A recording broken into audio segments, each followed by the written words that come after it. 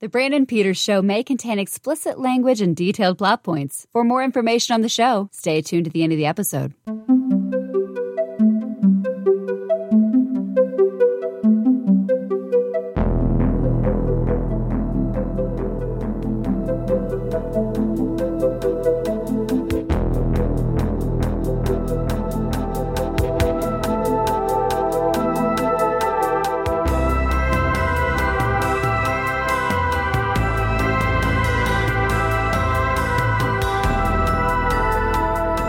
And now, here's Brandon.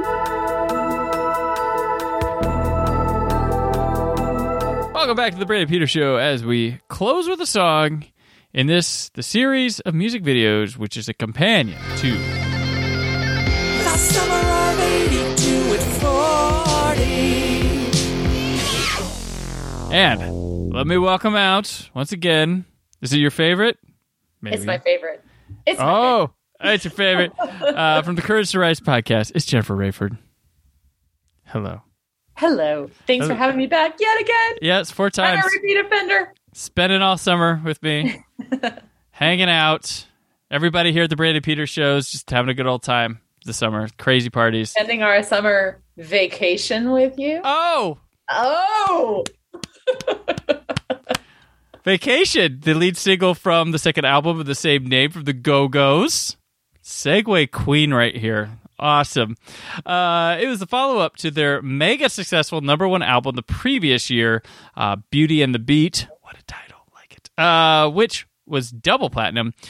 Vacation only managed gold certification, so people were just like done with the Go-Go's, I guess. The song topped out at #8 on the Hot 100. Their final song to ever do so. It was 13 on Mainstream Rock, #17 on the Dance. Vacation. Trivia. Vacation was the first ever cassette single ever sold. Not the cassette album, but a single. The release of the album timed out perfectly with Fast Times at Ridgemont High, which features them not only on the soundtrack, but We Got the Beat from their previous album, their gigantic hit, is the track that opens the film. Before we go to the Go-Go's, Fast Times at Ridgemont High, which we talked about. If all goes right, Scott and I talked about Fast Times at Ridgemont High on Monday on the show. So, do you have memories or anything of Fast Times? No, not really. Oh. No, just was that the one that, God, what's his name? Sean Penn in that one? Yes, he is. Yes, that's Spicoli. Right. Spicoli, that's right. Spicoli. It's the good Phoebe Cates gets naked movie of the summer of 82. We started with Paradise. Just like I said, just wait till August for Fast Times. She'd tell you the same thing. But yeah, Fast Times are the huge, big soundtrack, big score. This and like Last American Virgin, which was released right before it, were ones that just pushed these teen movies with big soundtracks right away. Which I know there was, I believe, on Last American Virgin. I haven't recorded that episode of the show as we go yet, but I believe they spent as much on the movie as they did the soundtrack for Last American Virgin. That was one I never saw. Oh, you didn't? Oh my gosh, I love it. It's a bit mean, but it's kind of honest in a way. But the soundtrack features like REO's Speedwagon, Keep on Loving You, The Cars Shake It, like actual already hits. So it cost a lot of money, doing it. But yeah, those are two, my book of better 80s, things. And Fast Times Original High, by the way, now, the Criterion Edition Blu-ray has the penis back in it, which was cut out after the theatrical run because there's a male genitalia shown in the movie, and after that theatrical run when it came to VHS, it was gone. And for the first time, I think it came out 2 years ago, it's back. Dick cut his back. Incredible disappearing penis. Because I got the Blu-ray when I was watching. I was like, oh, I don't remember a penis in this. I was like, is this like an uncut because there's like a TV cut edition. I'm like, they might have screwed this. Nope, they put that penis back because that was in the theatrical cut. So, Those of you waiting 40 years for it, it's back. But this is the Go-Go's. This is Vacation. So they were already on with another hit right when the movie that was going to have everybody was going to have them on the mind was going out. And this video was directed by Mick Haggerty and C.D. Taylor. Haggerty also did the We Got the Beat video, Hall & Oates videos, B-52s. He did the Walk on Water video for Aerosmith. Taylor did some optical work on Monty Python Live at the Hollywood Bowl, which we talked about earlier in this series of videos. And he did videos with Jefferson Starship and worked with Haggerty on a lot of the same videos. This video cost $50,000, which was one of the biggest budgets for a music video at the time. But this was like the biggest band on the planet at the time, at least for the kids. But I hinted to this in the last video. But does this video look like it cost like $50,000, whatever? But just being like, this is one of the most expensive videos ever made. Maybe the tiaras and the tutus they were wearing on the water skis to put it over the edge. I don't know. There's nothing like. I'm like, what did it? Is it the graphics and the like? I was shocked to hear that because as I'm watching it, I'm like, all right, we're just like water skiing around with tiaras and not even really water skiing. Right. Water skiing around with tiaras and tutus. Yeah. And it turns out, I guess it also took so long to film that they had drinks come in at the end and they were completely shit-faced on the water skis by the end. One of them was like, if you really zoom in on us, you can tell like we're just not even pretending anymore. Rock and roll. Because it was the band felt at the time the video was just like the stupid thing that you had to do. Mm-hmm. Right? Going back to what we had talked about on one of the previous episodes about just the emergence of music videos in general, right? And that this was just something they had to do and they invested all this money to do it. And yeah, so we're drunk in tutus and tiaras on water skis, as one does on vacation. Yeah. And there I mean, a lot of the other stuff that's there is, and then the skiing is like rear projection, so it's not like we're really skiing. And they're just like hanging out in a terminal for a bunch. And there's no like crazy, like innovative camera work or anything. It is just like, we're here. The most innovative camera work is in the very beginning with the vacation picture and at the very end when he's sweeping up. And that's it. Right. Yeah. It's colorful when they're there. But yeah, so there's taxi drives in. Belinda Carlisle arrives. It's just shows them performing, but just water skiing formation, and they just mug for the camera and close-ups and stuff. There's like a janitor sweeping up trash at the end and stuff. Like, I don't know. I was just like, oh, this is... Because I think I read about it being expensive before I got to it. I was kind of writing up the script and stuff before I watched the video, and I was like, "Oh, what's this guy?" I'm like, I don't remember Vacation or what. I remember the song, but I don't remember the video. And I was like, "Oh, how much did that cost? Like, where is the money? Is it in the booze? Is it? Did the Go-Go's like charge? Like, I did think it was kind of. Gina Shock, when she's drumming, you can see her vocally keeping time, and I thought that was kind of neat. Most of the people like, people looking cool, but she was like keeping time. I'm like, okay, maybe they were actually playing it live rather than trying to fake it, so that was kind of cool.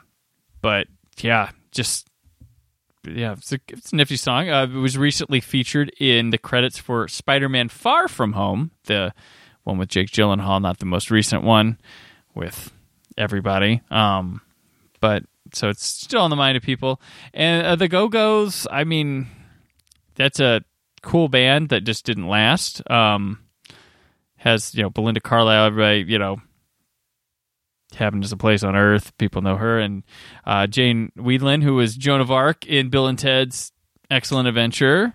Did not know that. Yeah, she has quite a little career herself. Like all of them broke off to do things. Like she's the singing telegram girl in Clue. Remember that? But yeah, I remember Clue. Yeah, yeah. But she's had quite quite an acting voice acting career outside of them. And Belinda Carlisle, of course, huge for a moment there, and apparently overseas.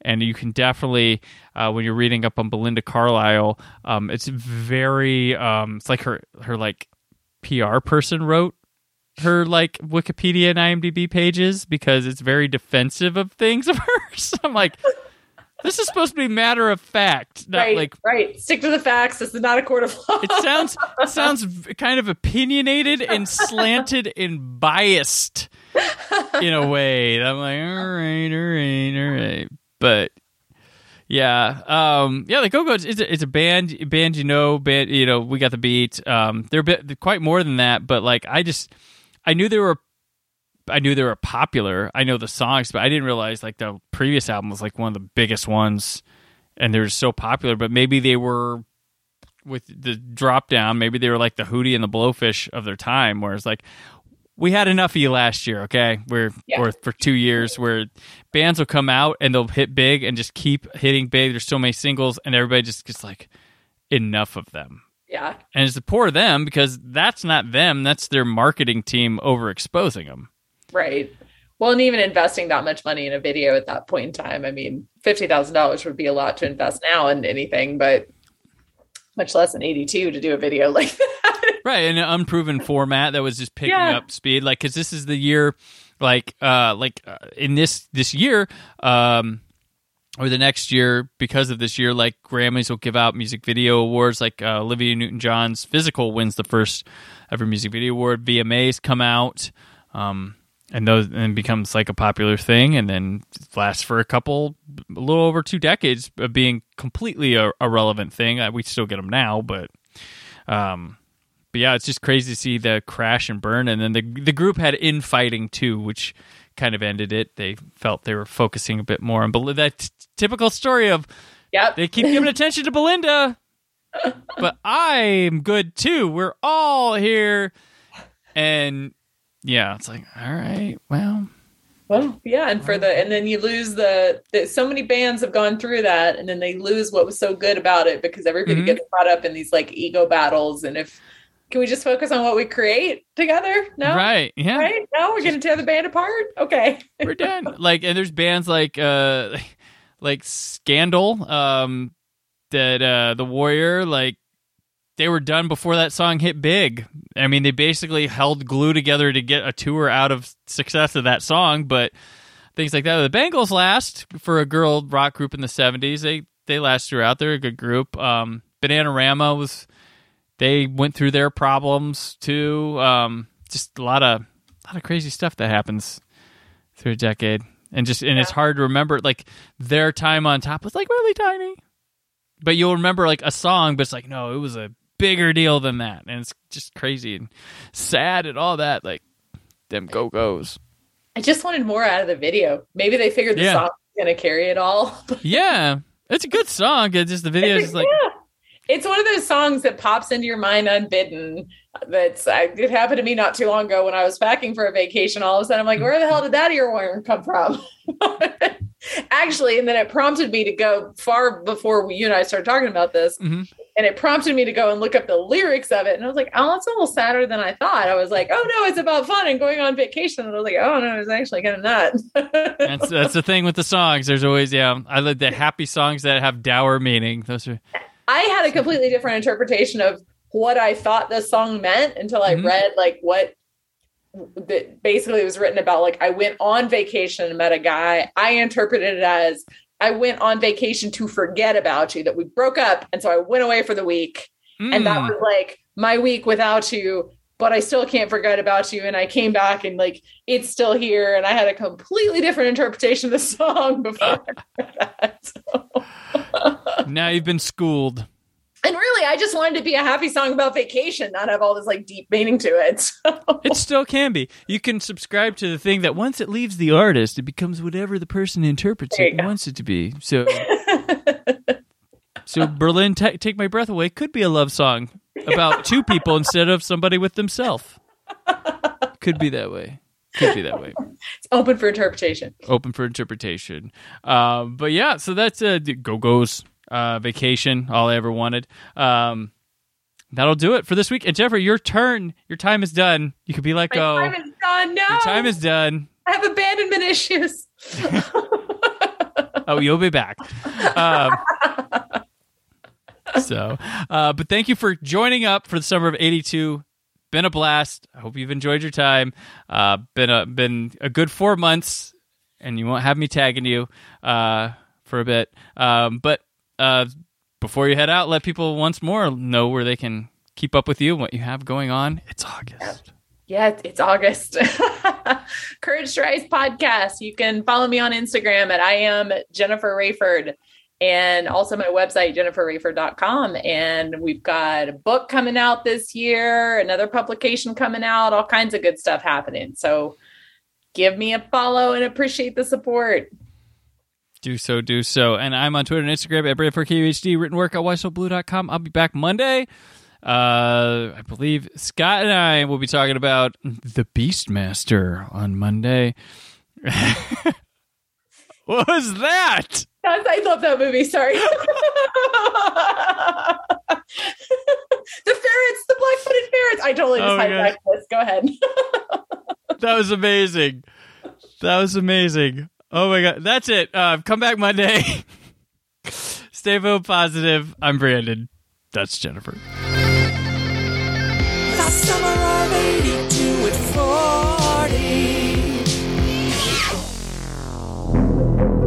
40. Thank you for listening. The Brandon Peters Show is a Creative Zombie Studios production. Produced by Brad Shoemaker and Brandon Peters. Written and edited by Brandon Peters. Announcer vocals by Jessica Alsman. Theme song by Metavari.